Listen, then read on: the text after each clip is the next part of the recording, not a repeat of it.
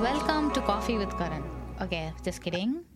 Get ready for a wild ride on Newcomers to Trailblazers. Our guest, the unstoppable Karan Johar, hails from the exotic lands of Jammu and Kashmir, and with a childhood spent navigating the twists and turns of northern part of India. Karan knows a thing or two about adventure, but her life took an unexpected turn when she landed in Canada. Her 12 years of suffering from a stereotyped medical condition made her feel alone in her journey.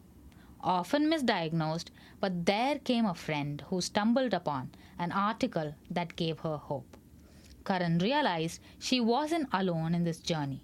She channeled her inner superhero and started a non profit organization to save the day. Now she is here to spill the beans on her mind blowing transformation and culture shock. But hey, let's not forget to ask Karan if she's ever been teased about her name. Trust us, you won't want to miss her hilarious response. Get ready to laugh your socks off with this one of a kind guest. Welcome, Karan. Welcome to the show. Thank you so much, Manisha. So, how are you? I'm good. I'm good. I'm looking forward to some time off. Mm-hmm. It's the year end, so I am filled with gratitude. I'm looking back to what a great year 2023 was, even though it wasn't very great for a lot of people. As we know, it's not going well for a lot of us in the world. I am just sitting in my own privilege and acknowledging it, but being very grateful for how the universe has been so kind to me. So it's a good end to a year. Okay. I asked you a question which you strategically avoided. Let me start there. So, Karan Johar, tell me, do you really get that often? Well, like when you were growing up in India, did you get that often? Hi, Karan, here's your coffee, or Coffee with Karan season 1, or anything at all. Let's start from there. I think I've gotten a lot of attention because of the Karan Johar, or I would say he has gotten a lot of attention because of me. Oh. But yes, I mean, I've had those silly, lame, so where's the coffee, Karan? Or is Karan Johar really your relative? And I remember, like, when I was a kid, me lying through the roof and be like, yeah, of course, he's my cousin. Well, that's a long lost cousin, though. I haven't seen him, like, since he was born.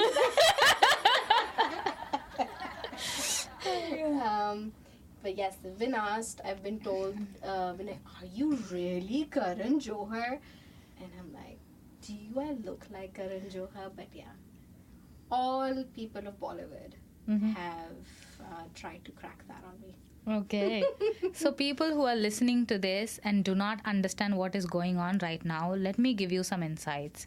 So Karan Johar is an Indian, I would say North Indian, Bollywood-based director, scriptwriter, screenplay person, and he also has a show which is called Coffee with Karan, and he's amazing at what he does. So, you know where the relevance comes from.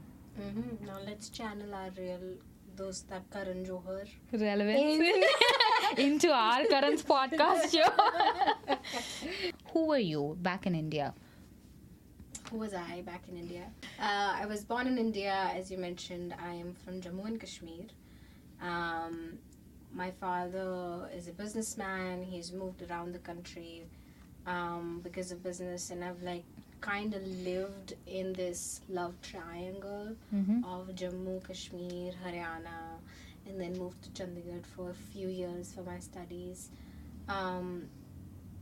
So I grew up in India. I was studying in India. I did some parts of my higher education in India, and then I transferred to Canada for continuing my education. Did you always know that you wanted to move to Canada? I actually never thought I would. I was that person who was like, I need to get that 98% score so I can go to Delhi University. Every single commerce student in North India is told, if you go to Delhi University, that's the only time you'd be like acknowledged for your existence. Other than that, who are you? Like, why did you even pull up those forms for getting a commerce degree, right? And then it's like, okay, DU, IIM, like all that, you know, Shazam of like being a commerce student in your life as a BBA or BCom, as we used to say back home. You need to get that. So I was like head down studying. No dreams of going outside the country. I thought I would when I'd pursue my higher education. Like, I had Howard posters in my room. I was like, I'm gonna be let's talk about manifestation. So I was like, I'm gonna be there, but I need to, like, you know, crack the code here, you know, learn more and everything. Never once in my life I thought, and actually nobody from my house that I was aware about from my family that went abroad, but it wasn't ever in my mind. And when I got that score that I wanted, and I got the college I wanted to be in, the university I wanted to be in, my mom pulled the perfect emotional tactic on me the night before. We were supposed to go pay the fees. If you have to go that far, why don't you go far away? So that, you know, I feel like my daughter cannot come meet me because she's like 16 or 20 hours away from home. Not like because she has to change 4 buses or take a flight to come home. And I'm like, what? Where are you getting to? No, then you go, like all people do, go to Canada, go to Australia, go to America. And I was like, I'm not going anywhere. I worked my ass off. I did party. I had no relationships. I'm not doing that. Like, I'm doing what I want to do. But it didn't happen. It was literally like, we're on the highway. If we take the left, we are going to Delhi. If we take the right, we're going to Chandigarh. You need to choose where to go. I was crying in the back seat, and my dad took the turn to Chandigarh. So I think that's when I got to a university that does transfer program to Canada. But still, I was in India. She kind of had her way of like showing me the dream to go out, but still be around her, like 2 to 3 hours away from her. It was a good experience, and then I ended up going afterwards.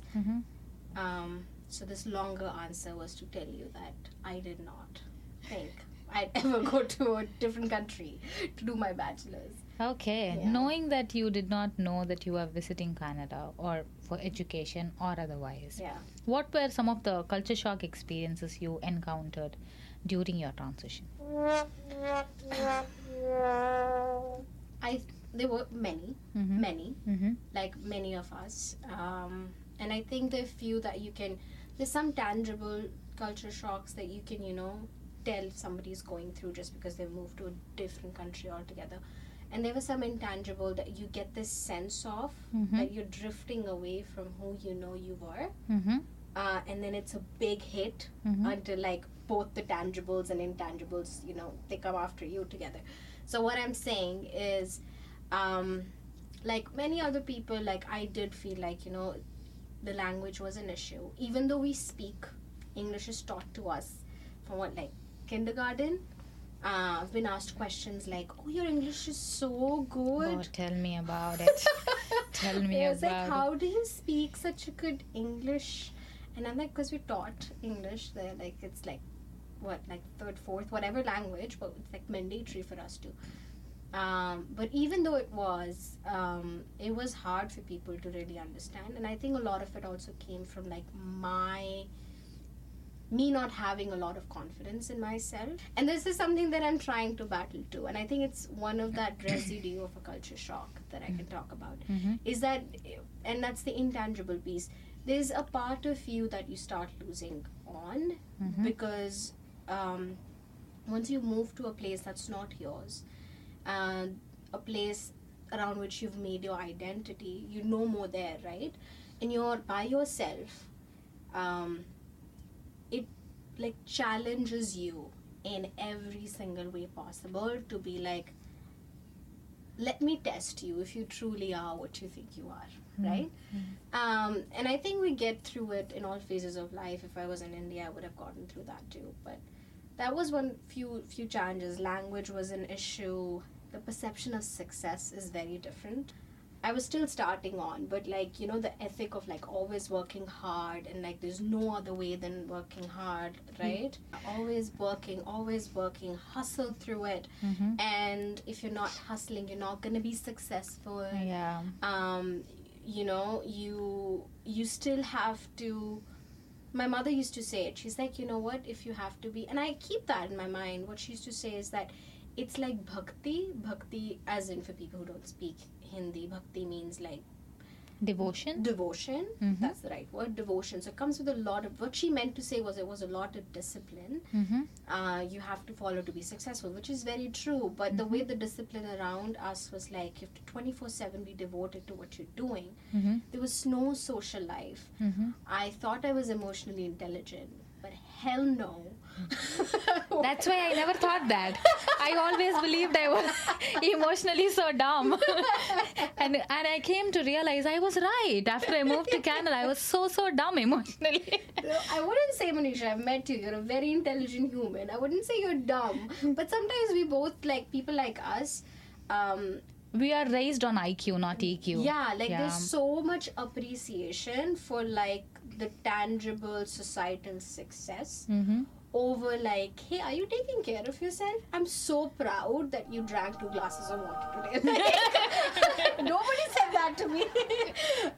But you see that here. People look at you like, why are you working over a weekend? Like, why have you not planned your weekend? Why aren't you going out? I was like, okay. I don't know. Yes. So I think that's some of the culture shocks, and it made me rethink.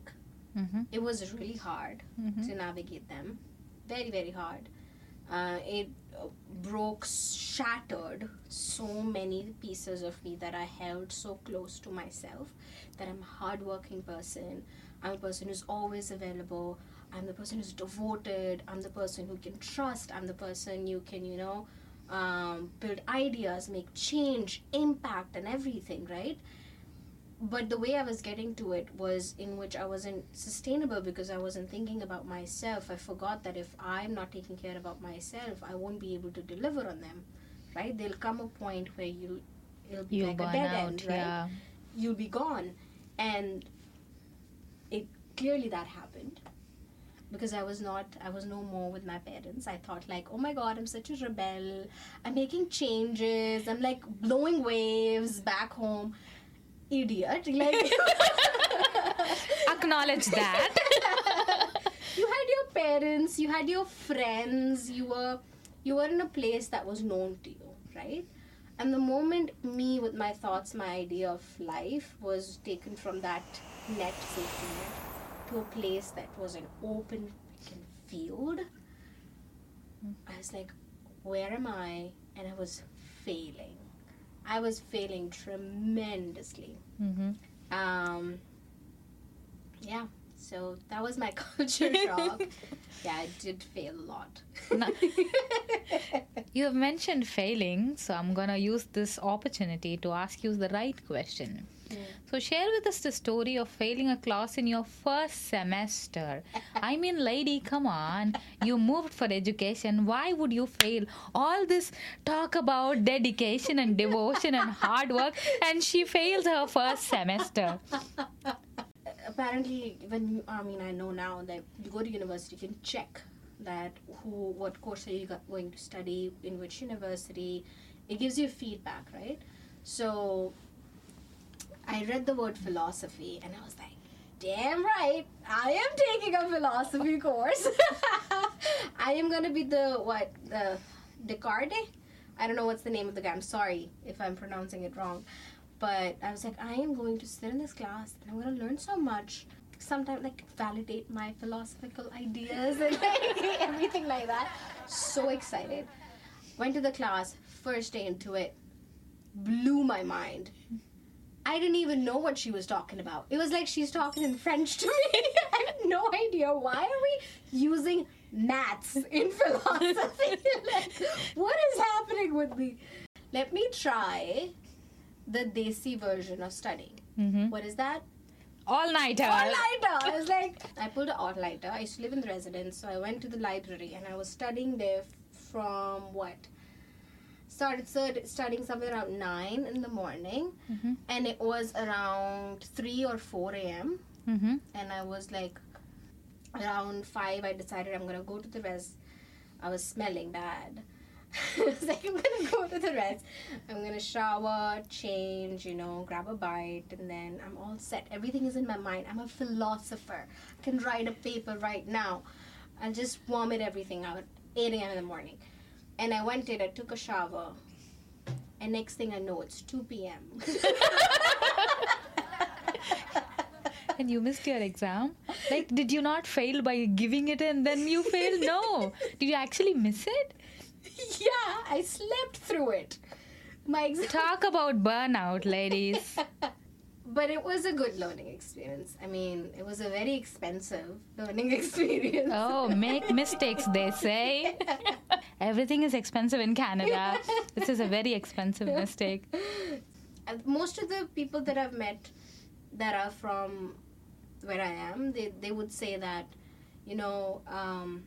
it's in us. We don't say no to anything. Oh, tell me about it. Right? We don't say no to anything. We feel like, yeah, we'll do everything. And it's a good thing, You would see, and I was reading about it, the people of color are actually the most ambitious women. Yeah.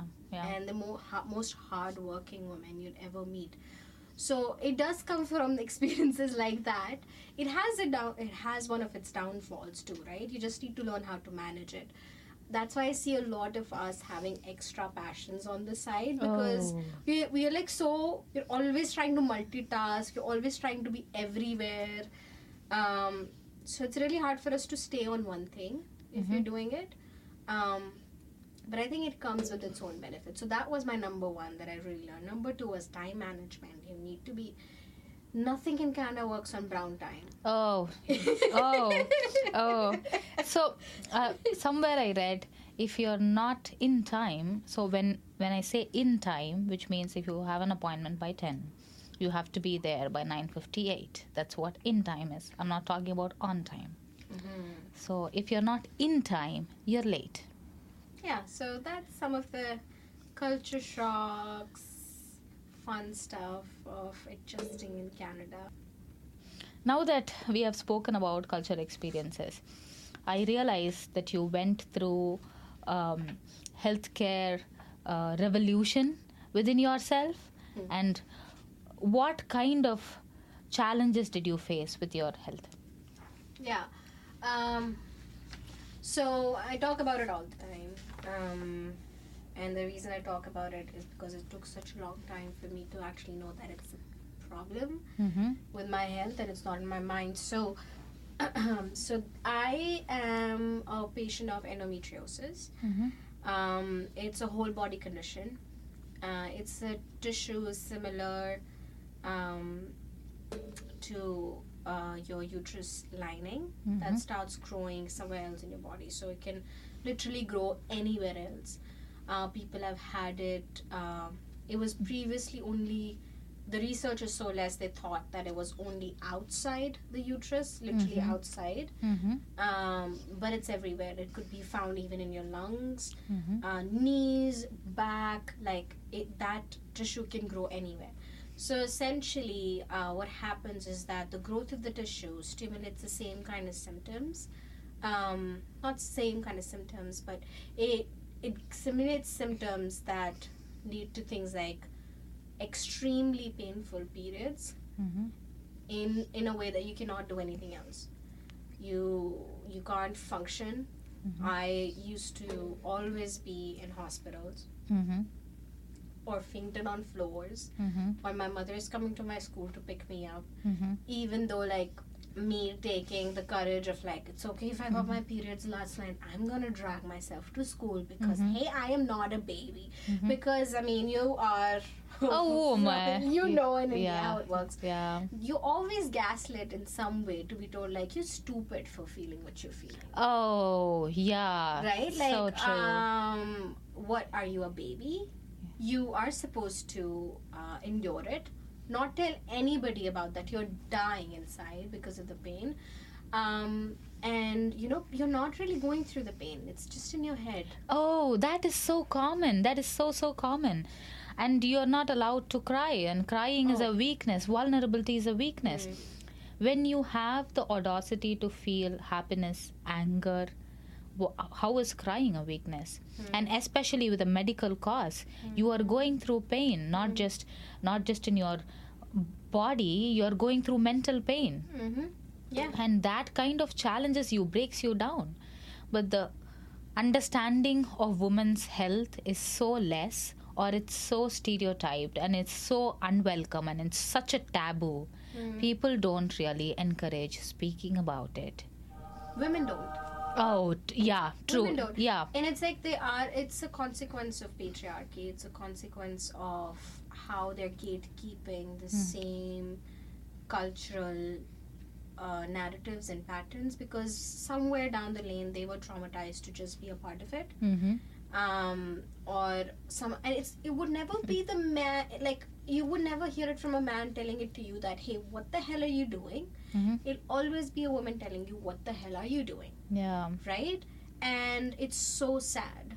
I mean, I'm so happy to see that now in the generation that we are, in generations before, they've started to fight. Yeah. They started to build that community. They started to love each other. They started to not compete with each other, specifically as women. Yeah. Like, we're told in some way to like keep on bashing on each other, keep on like slut shaming, we do it to our own.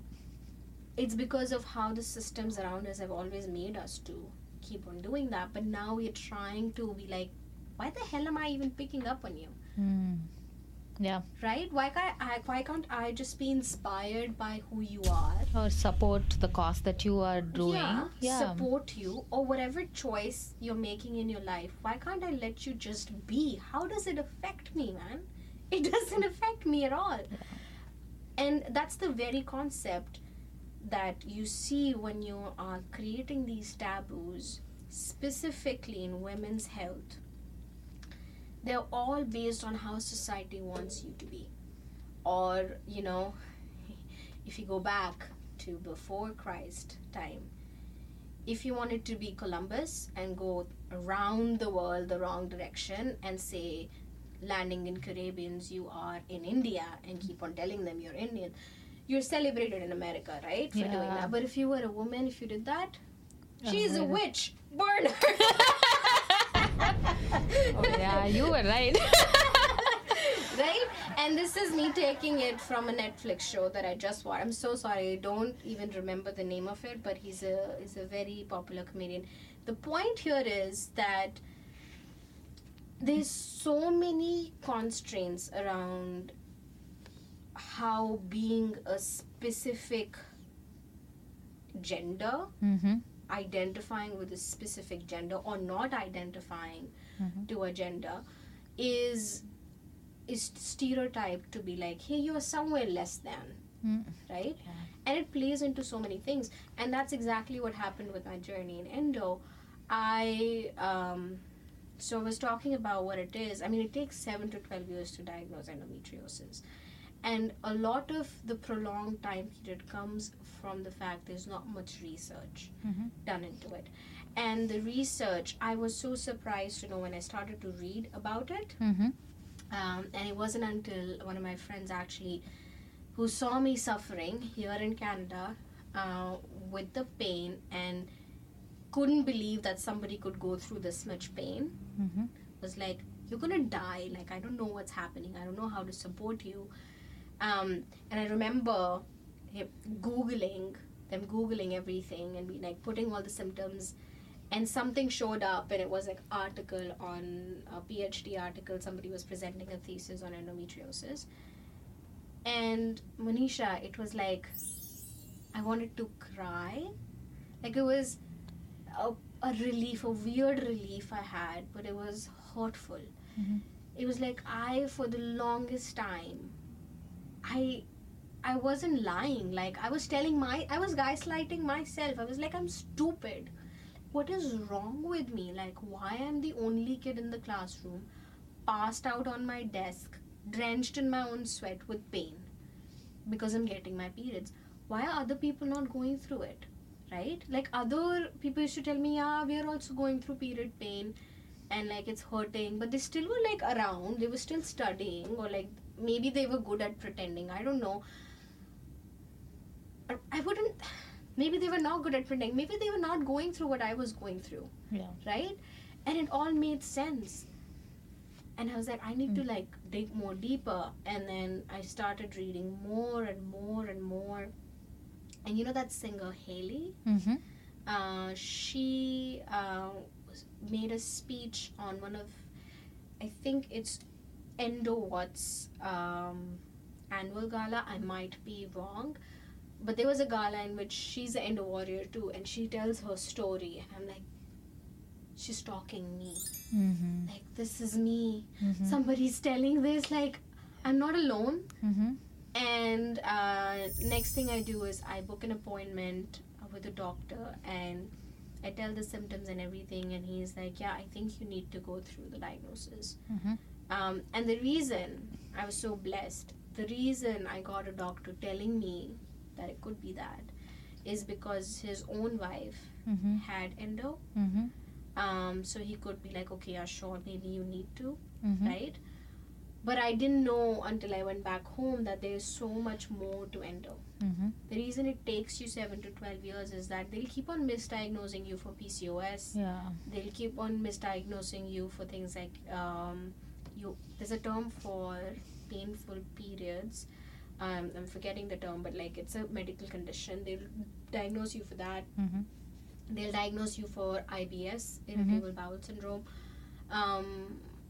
So there's so many other things that they would diagnose you for.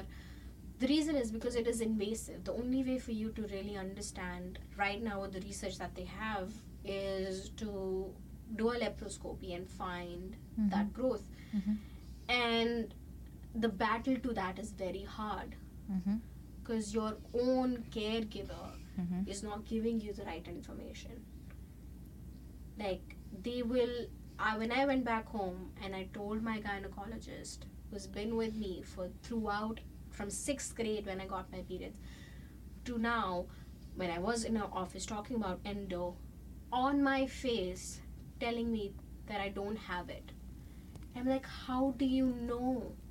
And she's like, okay, like, I mean, your symptoms do match, but you don't have it. And I was like, you've not tested me for endo. How can you tell me that? No, you have to trust me. I've been with you for 12 years. I was like, what is this? You're not part of my body, are you? I was like, that's the point. You've seen me suffering through it for 12 years or more than that. And you're telling me that, Karan, whatever you've been going through for 12 years is in your head. It's not true. You don't have PCOS. You don't have IBS. Like, I diagnosed you for that. I gave you medicines. But then we figured out you don't have it. Then we thought you have IBS. No, you don't have it. Then we thought you just have painful periods. We were giving you like those very heavy medications that was like killing your liver. But still you were ending up in the hospital. Then I was like, okay, maybe she just is acting up. Because I was like having those pains even though I was not in periods. But that is what endo flares are called. Like, that's one of the things that happens in flares. And I'm like, it was like me educating my doctor. And I'm like, you're supposed to give me this information. How do I trust you? And then I went into the community and I'm searching and I'm in a Facebook group. And like, there's so many people like us who trust their doctors and are told to be like, it's not true. My doctor even told me so many times, you know what? Wait for it. Wait to get married. Oh, let me complete the sentence for you. Get married, have kids. Everything will be fine. Your periods will regularize. Tell me about Pain it. will go away. Oh, It will yeah. magically disappear. I don't understand when an organ goes inside another organ, how does pain go away? If only things were that simple, wouldn't everybody do it all the time? I just don't understand the fact that, and she's a woman, like she understands what I'm going through. She should be like, she has the same like body structure as I have. Bro, there's a reason we've put a lot of research in pain medication. Not in you. And I couldn't process the fact that there was similar understanding of women's health here in Ghana. Like it's supposed to be a better place that's open, inclusive. Developed country. Yeah, it's a developed country. But unfortunately, the understanding of women's health is there. It's still at a very low level. Mm-hmm. And after I was diagnosed, I mean, it was a battle up, right? After I was diagnosed, I made it my purpose to be like, everybody needs to know about it. And through it, everybody needs to know that there needs to be more money put into women's health. We need more investment in understanding women's health. So, how do you educate? How did you design the program to educate youth and young adults with the passion that you have for healthcare? So we all collaborated. Glow Within came into being. The name is Glow Within Foundation. So me and my co-founders, we had this vision of making a better future for our younger selves, essentially. Mm-hmm. So that's how Glow Within came into being. It was a university project, as I said. We did some research and understanding where the gaps are at right now, given what the needs are for young adults, youth, how their quality of life should be improved, focusing on their physical, mental, emotional health, on their well-being. So the way that we do it is now we have age-specific, of course, the programming, but the programming is around, if I usually put it in this way, it's a holistic approach. Mm-hmm. We talk about things like external factors.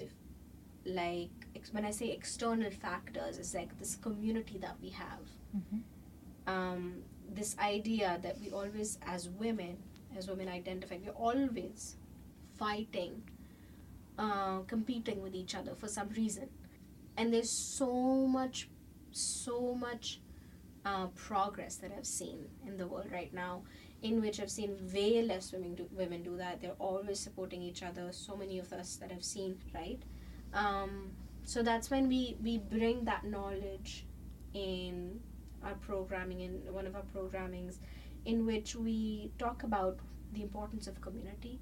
We talk about these social standards, how they shape the way we think about each other.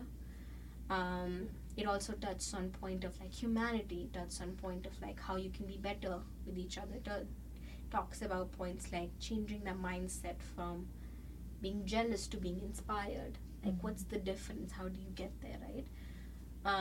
Then we go into the physical body, and that's when we talk about things like endometriosis, like trying to understand your body. For younger kids, we talk about basic concept like what's menstruation, what happens, what's like a healthy menstrual experience, what's a hygienic menstrual experience. So it's basically like a guidebook of if you're getting your periods for the first time, if you've had it, like you're really trying to understand what's happening in your body at that time. We talk about all that cycles that you go through to educate them why are they feeling what they're feeling during those times. If when we're talking to a little bit of more mature audience, we touch more deeper into like PCOS, endo. We talk about different vaginal infections that are so common that all of us go through, but we're not talked about. That idea of disgust and unhygiene and being bad associated with it. It's like trying to debunk that, and how it's very natural for you to go through it. And then we go into the emotional health piece of it. Once we've gone through the physical, we go to emotional. we talk about things like healthy boundaries, how to establish good relationships with your family, with your friends, with your peers.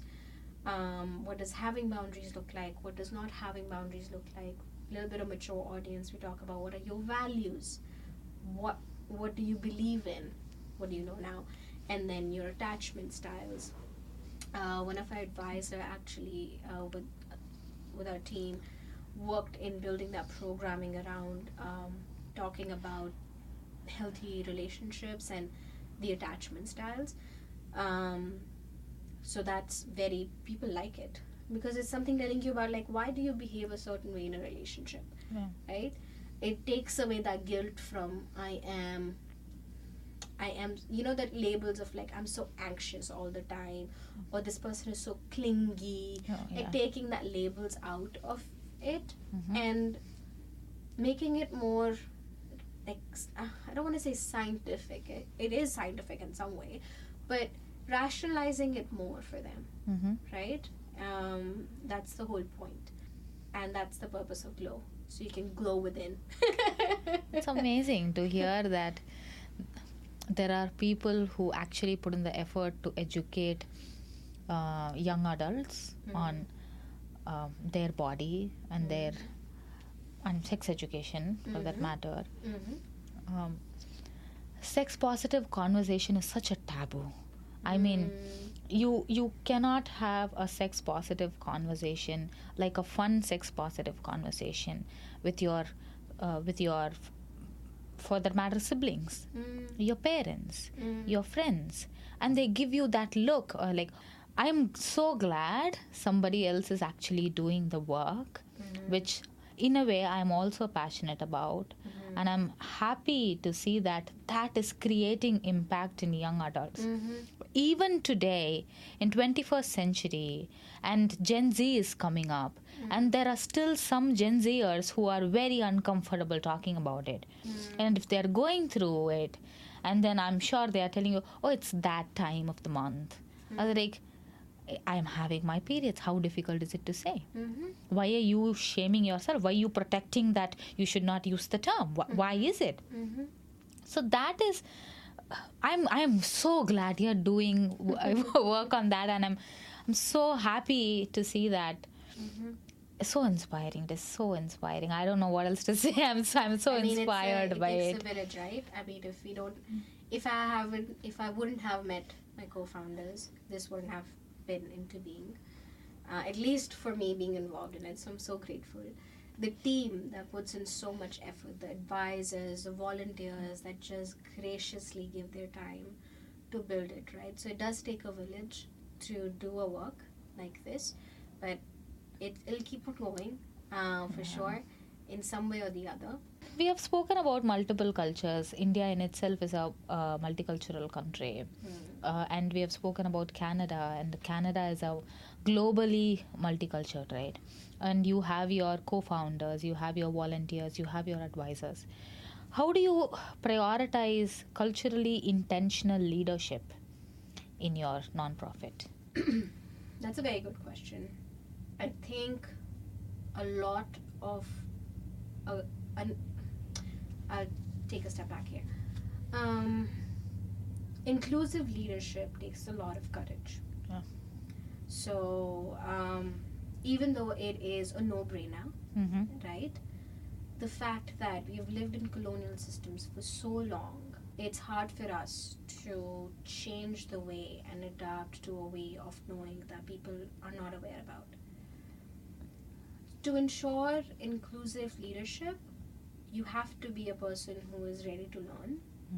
You have to be a person who's empathetic, and you have to be a person that has to come from a place of curiosity all the time.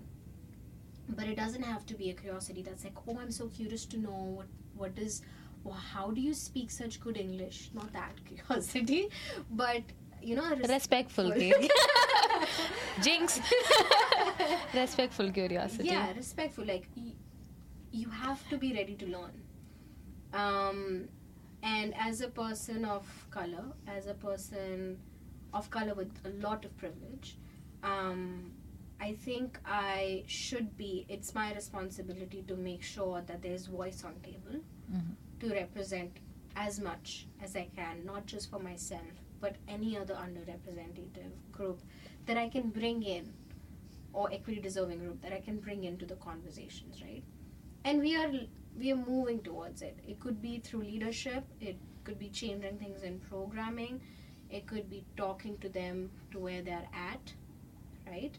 Even if you're looking in terms of leadership, giving people space to tell you where do they feel the most inspired and happy, and without any judgment, what would they love to have or to know, like something that would be like, okay, this is a safe space for me, this is what safe space means to me, right? This is what, and once you give them the safe space, you have to give them the brave space too. It's not just saying that you're safe, you can say whatever, but you're not making them empowered enough to say that this freaking matters to me, this is hurtful, right? This is wrong. Saying, challenging, creating that environment where anybody can, challenge anyone in a respectful way. People are open and curious. You have to curate that. And I'm not saying, I mean, I'm so lucky to be always surrounded by leaders through my work that have been doing so great work. Like, they are the ones that are like pioneering inclusive leadership. I am learning from them, and I take the nuggets of it and try to apply it wherever I go. If I'm in an advisory position, if I'm on a board, if I'm in my non-for-profit, if I'm doing some other work, I try to bring that curiosity and that lens of like, I want to know. Yeah. Be inclusive, but don't try to fit in. Belong with yourself and belong with others. Try and belong, not fit in. That's beautiful. Yeah. Thank you. Yeah. Thank you so much for being a guest on our podcast show, Newcomers to Trailblazers. Thank you for sharing your incredible journey and the important work that you're doing through your non-profit organization. It is very inspiring to hear everybody's story, and this is close to my heart. The work that you're doing is very close to what I believe in, and people who know me already know that I believe in the work that you're doing. And to our listeners, thank you for tuning in. If you haven't subscribed yet, we encourage you to do so. We release bi-weekly and can be found on Google Podcast, Apple Podcast, and Spotify. Don't forget to follow us on Insta, LinkedIn, and TikTok for more exciting updates. Take care and ciao. Bye-bye. Bye.